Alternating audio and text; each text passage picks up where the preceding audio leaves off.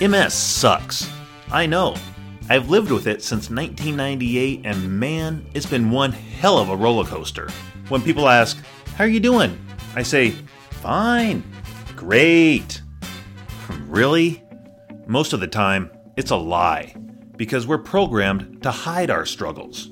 I'm not a doctor or a researcher. I'm just a normal guy talking from experience. And let me tell you, sharing those experiences with other people living with MS has made my life 100 times better. So get ready for a belly up to the bar, honest conversation with real people who at first hesitate to tell the truth about life with MS, but eventually let it all hang out. I'm your host, Jim Fairchild. How you really doing? Lindsey Hendershot is unique. I love it, the way she tells her story, the way she interacts with people, the way she thinks about the world, the way she thinks about her disease, and the way she loves herself. I love it. I love how she tells her story, and I love how she owns it. One thing that she has said to me that she didn't really say in the podcast the first time is there's no shame in her game, meaning that she owns who she is, she owns what she says, and that is unique. Since I put out part 1 of this podcast, Lindsey has been in touch with me and told me how many people have responded to her and told her how much they love what she said in her podcast, in the interview, and how brave she is for sharing her story, how much they've learned from her story, and what that has given them is a real gift. As you listen to Lindsey's story, you can see a transformation that she has gone through from being diagnosed to her first year where she literally sabotaged her body, to getting divorced and learning who she really is and honoring herself in that. If you haven't listened to part 1 of Lindsey's podcast, please do, even before you listen to this one, because it is the basis of her story. It's really what she grew from and grew into now, today, how she blossomed. So part 1 really couples with this part. At the end of part 1, Lindsey was talking about loving yourself, really falling in love with yourself, and how she loves herself more now, even with MS, than she ever did without. So with that, I'm going to jump right into part 2. I'm not going to rehash anything from the first part. So if you want to learn more about Lindsey, you can even listen to my introduction on part 1. But I want to get right back into what she's talking about. So here we go. And in the words of Lindsey's dad, Dave Hendershot, be good, be safe, be you. This disease I am so grateful for every day that I was diagnosed, because it has made me so aware of human relationships, of human experience, of how fragile we are. It has opened up this other community of people. I've been able to help other people with small issues that they go, oh, wow, I'm talking to this person about not being able to sleep last night, and her reality is a lot different. And so I think maybe, too, the first step is to stop hating the disease, because I don't hate it. I absolutely love it. Yeah, it opens us up to this secret group that we experience similar symptoms, and we know what it's like when I say, I can't feel my legs. Right. You know what that feels like. That's a secret club. And bottom line, maybe we should create a secret handshake. Kind of like an MS fraternity. If you see somebody with MS who's wobbling, you do a secret handshake, and then you guys can talk about anything you want to. So I view the disease as any part of my body. Just like I don't, let's say, I do actually love now all of me. I didn't for a while, but I do love all of me now, and that takes a long time, I think, to get there, and some don't ever get there. But even when your hands are shaking, you love your hands. Even when your legs are shaking, you love your legs. I do, because you know why? I have 5 fingers. There's some people that don't even have 5 fingers. Yeah. And but I see how I just boil it down to the very basic. Right. And what I'll also say is love is a very powerful emotion. Yes. And, when my leg starts bouncing, I actually tell myself, I love you, left leg. My right leg actually gets me around. And so I love my right leg. And when my left leg isn't working, I'm like, thank God you're there. I love you, left leg. Maybe it wants to be in a band. Yeah, exactly. That's what my wife says that. She's like, you could be a bass drummer. She said it all the time. And then when I have both legs shaking, she's like, you could be double bass right now. So, see? Yeah. See, it's all about figuring out what you can do. Yeah, and so, when my hands don't work, I think about somebody who doesn't even have a hand. Mm-hmm. Okay? They don't even have a hand. Well, that to me would be worse. And I'm sorry for those if you are listening and you don't have a hand. But that's boiling down to, okay, where can I find gratitude in this situation almost immediately? Mm-hmm. What is the silver lining underneath this, whatever it is? If I can't get out of bed, which hasn't happened for a while, I tell myself, oh, it's time for a long nap. Yeah. I can't get out, so I'm just going to have to lay, I think the same thing. I'm like, there are so many people out there who would love to lay down in bed right now. Yeah. So when I can't get out, that's what I think. That there's a lot of people out there who would like to be where I'm at. Or, oh my gosh, it's time for a movie day. Just immediately okay, your body is telling you that you need a break. And so now you have to take that break. And whether that moment in the car before that client meeting, I needed to just mentally take a break. Yeah. And my hands were telling me, we all know what's really happening. I mean, with the myelin sheath and under it all. But yeah, that mind game of where am I going to divert that energy? How am I going to get that signal through that scar tissue and that myelin sheath out to that appendix to get it to work? Well, I'm going to feed it some good vibes. And so that's going to be gratitude and love. And gratitude and love, I think, sends better signals than hate and confusion and stress. So that definitely gets your hands working a lot better. Yeah, and I'd have to say, believe me, there were times where, especially in that first 12 months, that I would relapse and get really mad and then want to hurt my own hand because it didn't work. Yeah. Yeah, I've punched many a wall. So, yeah. Yep. Burned my hands, have done some weird stuff. So yeah, but don't worry about it. You can't feel it anyway. So when you burn them, then it doesn't really hurt, right? It's fine. It's fine. I had a friend shoot me one time. He was joking around, and okay, let me continue. He shot me with one of those airsoft guns. It just has like a rubber pellet, but he was like less than 6 inches away from my leg, and my leg I was wearing shorts, and it started bleeding. And he felt horrible that he shot me with this air pellet gun. And I was like, don't worry, dude. I can't feel it anyway. But he's apologized ever since. But I tried to play it off, but I still owe one to him, and he knows that. So it was it was a joke, but it kind of went the wrong way for him. But I still played it off. Well, speaking of jokes, I mean, I do love to make some MS jokes about especially memory and conversations Or when I wasn't listening to somebody talk, I'm like, oh, well, that didn't absorb into my MS brain, so you're going to have to tell me that again. I know the reality what it could be. I'm not going to project it that way, but everybody better hope on earth that I don't ever get a cane, because every female that wears a skirt or a dress is going to get lifted up. So let's just hope that doesn't happen. I love that. Or wheelchair. And what a great way to make you laugh during the day is you're lifting up other people's skirts. Or tripping people. Ooh. That's what I do. Ooh, yeah. Don't get near Lindsay. I mean, she has MS, but man, she'll trip your ass. Yeah.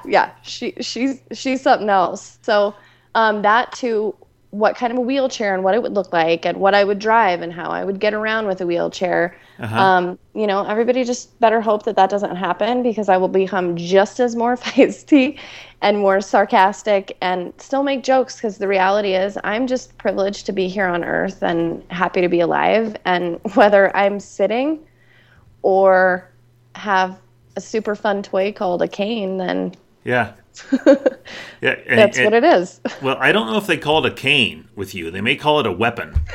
The doctor may have to actually write a prescription for a weapon or take that away from you. Yeah. Yeah. looking at it that way is a great way to help you deal with it, for sure. What other little Lindsey jokes do you have, or Lindseyisms that help you get through the day? I have to say I've stuck into, I do have tattooed on me as well, MS 9/14/11 bravery, which is the actual day that I was diagnosed. And I've used that to get into handicap sections at concerts. No way. Yeah. That works? Well, who would tattoo that if that wasn't real? But true. Yeah. Yes, I have. Down to, a phrase that I used to say a lot was, sometimes it doesn't work for me. Like, sometimes MS doesn't work for me because my body's not functioning. So I'm going to make it work for me. So I will blame stuff on MS when appropriate. Right.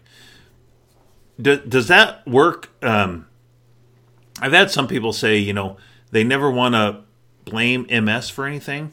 But there's times now in my life where it's a fact. I couldn't get there. I told you I was going to be there, but my body wouldn't cooperate. So I don't have such a hard time blaming it on MS as I used to, because right now it's just a fact. Yeah. There's times where definitely I would say, oh, my friend came to visit. My friend's name's MS, and it took up the rest of my evening. So I try and spin it like that. I'm always trying to make a joke. But I have another friend who I just did a podcast with. He names MS, I think it's Margaret Stewart. Margaret. Ooh. Yeah, so they could say Margaret was in town, and everybody knows that Margaret is MS. And so, same type of thing. Just name it and give it a face that is a pain in the ass face. Well, and my dad, when he was very first diagnosed, he made it very clear that he would always say, I have MS. MS does not have me. And what that meant to him was, I own this. I own my body. I own my brain. It just happens to be this tiny little side note that's happening inside my body. How was it when you were diagnosed with MS? With your parents, how was it, that when you came down, or was, how was it when you were when you came down with, like, it's a cold? How was it when you were diagnosed with MS, since your parents had it? Well, it was really interesting. My ex-husband was MIA during the whole diagnosis process. So when I went to actually go get my spinal tap, and then have the findings read to me, my neurologist at the time had pulled my mom and dad's records. They had gone with me to the spinal tap appointment, and were obviously heartbroken to see their child go through that. But and then the neurologist, like I said, pulled my doctor's records, or their records, and then told us, well, your daughter not only has MS, but she has more MS in her than you guys together. Oh, boy. And she has more lesions, and she's got a lot of spinal cord damage. So that was really rough, but I, as my mom would say, I've been a fighter since the day I was born, since I was born not breathing. Oh, yeah, that'll make you a fighter. So in that moment, I was fine, and I kind of always put on a strong front for my mom and dad. Obviously, they knew the 12-month plan because we're friends, and they didn't think that was a good idea. Yeah, right. I was wondering what they thought.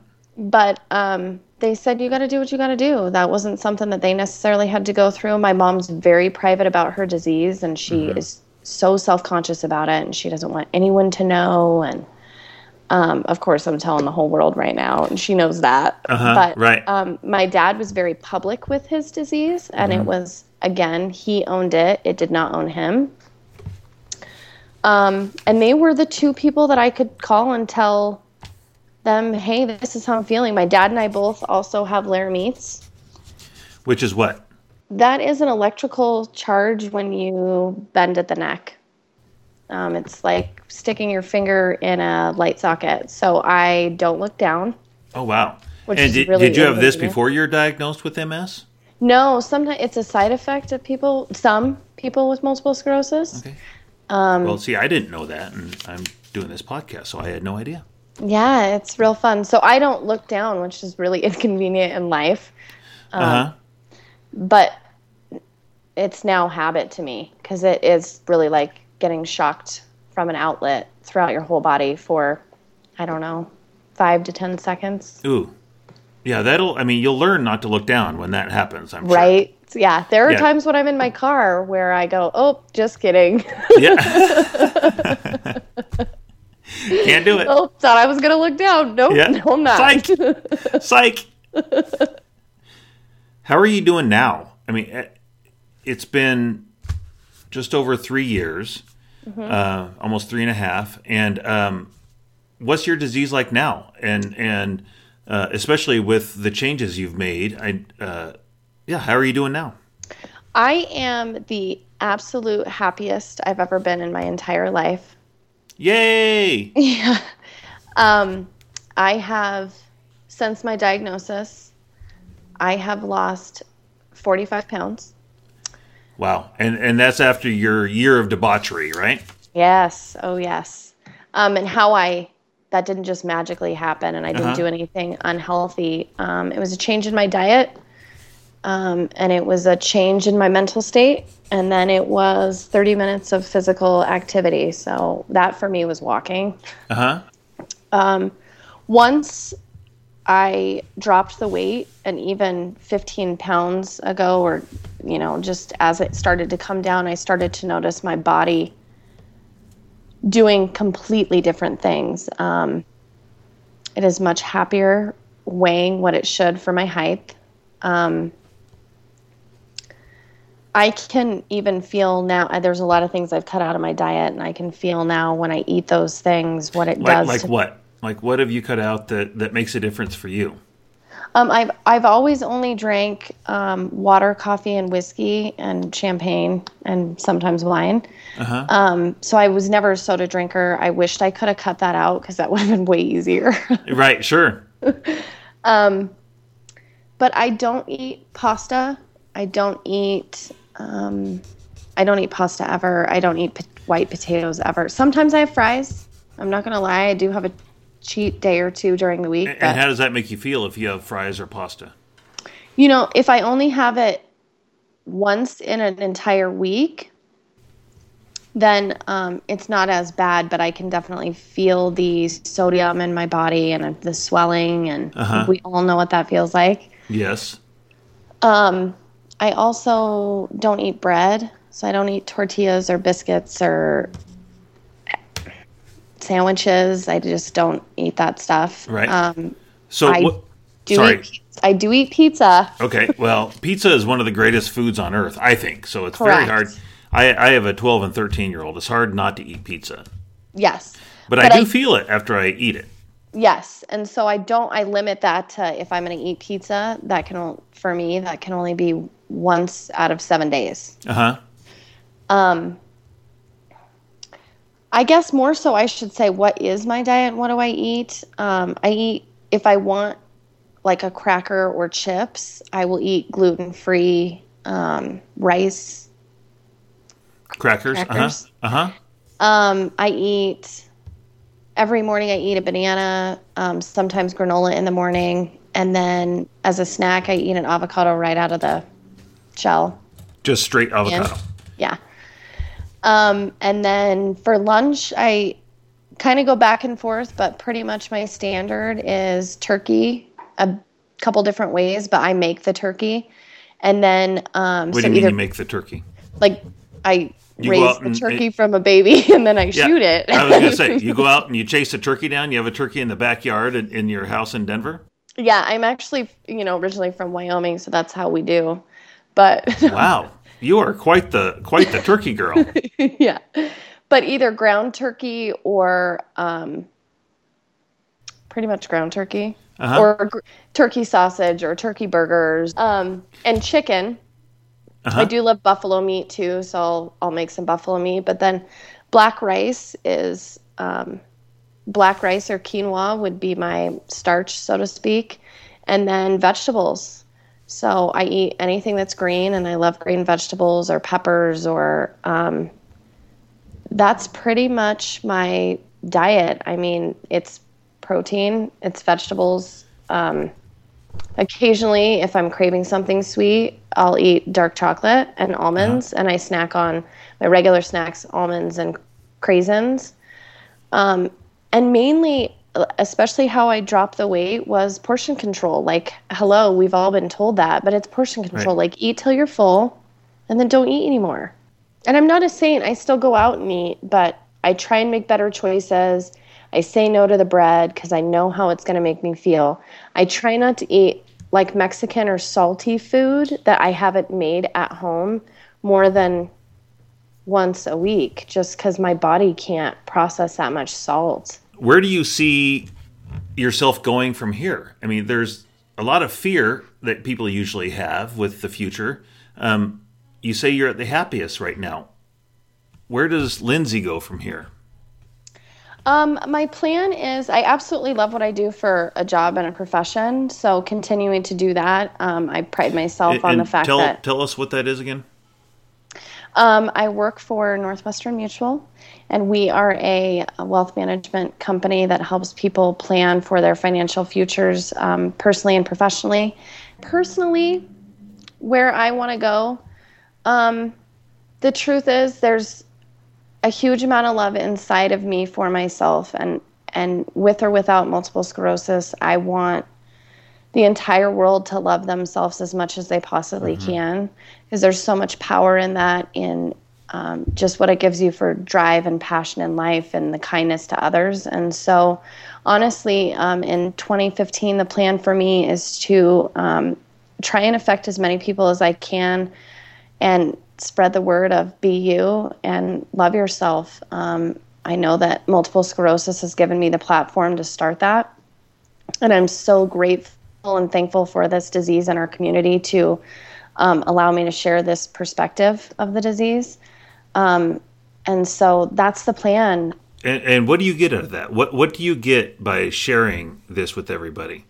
You know, my end goal is, or what I share in my personal life and what I want the world to know is how easy and how relieving it is to just sit in your own skin and just to be you. Like, it is this weight lifted off your shoulders. You don't have to pretend.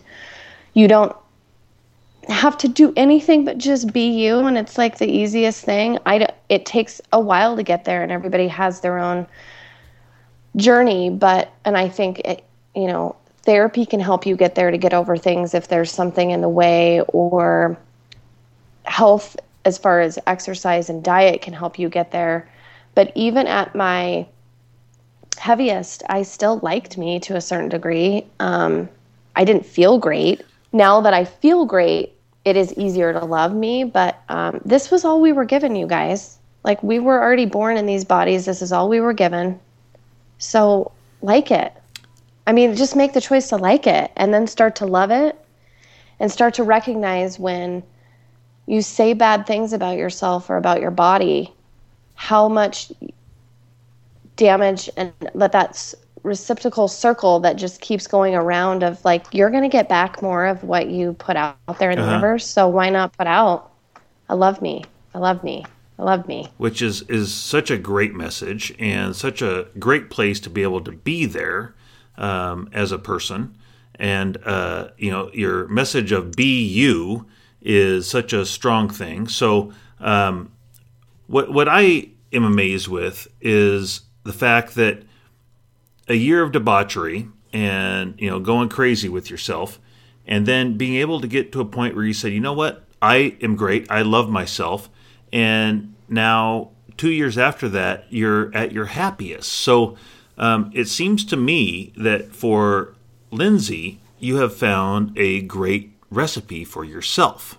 I've been on this journey of happy. I suppose January of 2014 was really when the turn started to happen of true just happiness from inside of me. And to be honest, a lot of that came from time alone. I spent a fair amount of time alone after my divorce and got to know me again. And so do you have anybody special in your life right now? I do not. I have not ventured out into that dating world part yet since my divorce. I quite frankly don't even know how to do it. So Yeah, I think that would be pretty hard to get back out there. But I also think that knowing yourself the way you do may not be as lonely. Does that make any sense? yeah, I'd have to say that I'm there were times when I was lonely after I got a divorce, and I think that's just being in a relationship. But there's a great amount of freedom. Like, I get to do whatever I want whenever I want. And the lonely part, I know exactly what to do. I don't get lonely anymore. I love and crave my alone time. And so I have to say that I'm not lonely. I've thought about my disease. What if I never have a significant other in my life, or I meet somebody now and they're like, oh, don't want to deal with I don't know MS. what your future. Yeah. Right. And then I can, still be alone. Well, I guess okay. I mean, I've become really resourceful, like putting wheels on stuff to bring stuff into my apartment from my car, or if I can't get it into my apartment from my car, then I have said and done this. Well, then I guess it needs to go in the trash. I really like that, but it's not going to get into my house. So bye-bye. Yeah, because I do live alone, and I don't have quite the community that I've had in Portland. In Denver as support, so I don't have somebody I can just call and say, can you help me unload this from my car? And I couldn't unload a box, and I looked in the box and thought, trash. Not that important. No. Well, that's a pretty good way to go about life, I suppose. It's not going to make it, so goodbye. Yep, and even if it did make it into my apartment, if I needed to move it, I clearly can't do that either. So yeah. There are so many things that I am amazed about the way you go about things, Lindsey. What are some tricks that you found? I mean, there's so many problems that us MSers have with mental clarity, and you're working full time. So, do you have anything that helps you throughout the day? I do. Making sure that I drink water and that I'm positive is the first part. And then the second part is recently, within the last 9 months, when I was out in Portland, I went to the 40 and under group, MS support group meeting, and a female had mentioned that she was on Ritalin to help with brain function. And a light bulb went on in my head, and I thought, well, I was on that for ADD, third grade to I was a senior in high school, but then I grew out of it. And so I went back to my neurologist and I said, hey, how come you've never mentioned this or asked me questions about this? And he said, oh, I have a lot of patients on Ritalin. It can work great. And so I do take 10 milligrams a day, and it definitely has boosted my confidence and my brainwaves. Yeah. I feel more confident, especially in my job with, oh, well, I wasn't just talking and then forgot about what I was going to say, or I was in a task and then answered the phone or got interrupted by an assistant or something. I can just flow through my day, and it's given me this amazing amount of confidence in my brain. Because as we all know, I can sit here and say, be you and love yourself and this brain and this choice, but it is our brain that's most affected by this disease. And so to counteract the damage that has been done or will be done, I feel like it's a good weapon to have in your toolbox. It's also a drug that you don't have to take every day. I don't take it on the weekends. I don't take it at night. I take it when I need it. And I'm not a drug pusher. I don't take any other pharmaceuticals. On Gilenya, I can't even take steroids if I relapse. But it's something that I definitely think has made a difference. You know, Lindsey, you have an amazing attitude and are handling things very well for you right now. But in all, what scares you? What scares me? Well, I did talk about the reality of having a cane or a walker or a wheelchair, and even past that. So I don't have any fear around that. I suppose my fear in life in the future, to be honest, the only thing that I'm afraid of is that I won't ever fall in love again. It would be nice to have somebody love me for all of me and respect all of me and be okay with my disease and how I handle it. And if it were to become a deal in the future, and by deal, we all know what that means, but that would be it. So, not of losing my job or becoming disabled or finances or doing stuff on my own. Yeah, it would be like never getting the opportunity to fall in love again. Do you find that your MS stops you from finding somebody? You know, it had it about a year ago. I was nervous. I suppose went on 1 or 2 dates with people and I was very open about having MS, but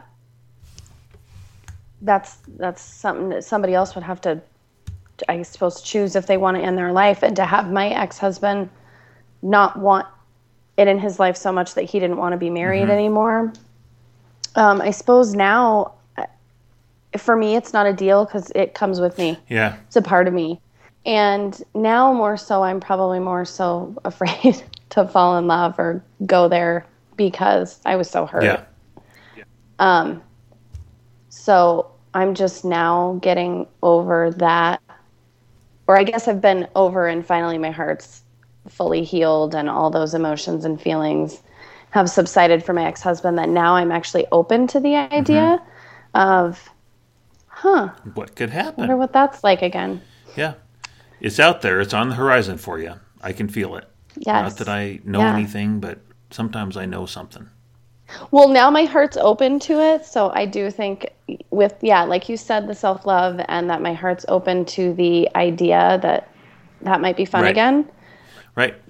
Who knows? Who knows? But it's another question I have is, what would you tell somebody newly diagnosed?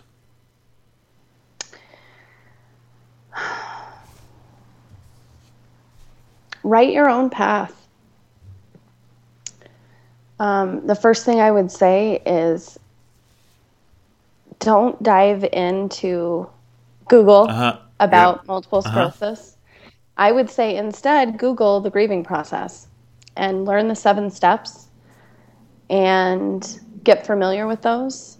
Talk to your family and your loved ones about your grieving process and their grieving process, because not only do we as the people get diagnosed, but those around us also go through a grieving process as well.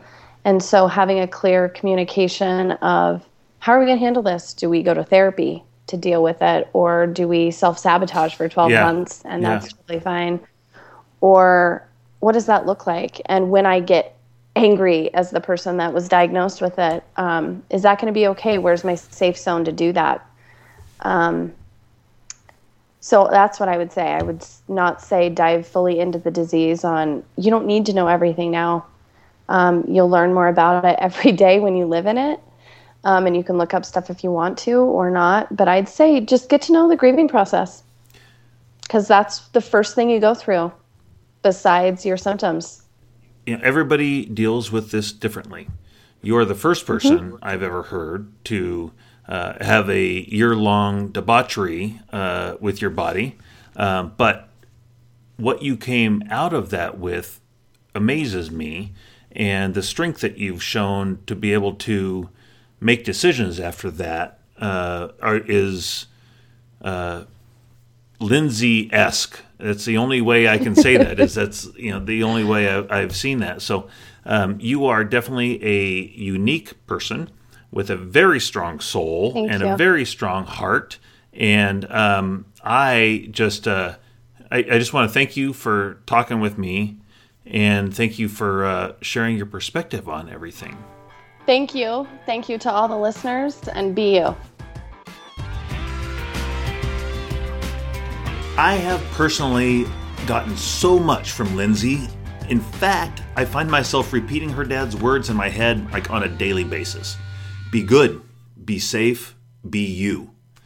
As a father myself, I really see the wisdom in these words, and I hope it works well for my daughters. And as an adult, this message is so strong and yet can be so elusive. I came up with my own motto this year, which is kind of along the same lines, and it is stand tall, which for me has a double meaning. One is that I use a walker all the time now because my legs just are not happy, and so I need the help getting around.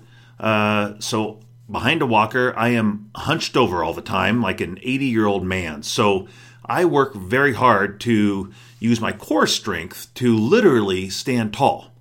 I'm 6'3", and so standing tall means that I'm at my real height.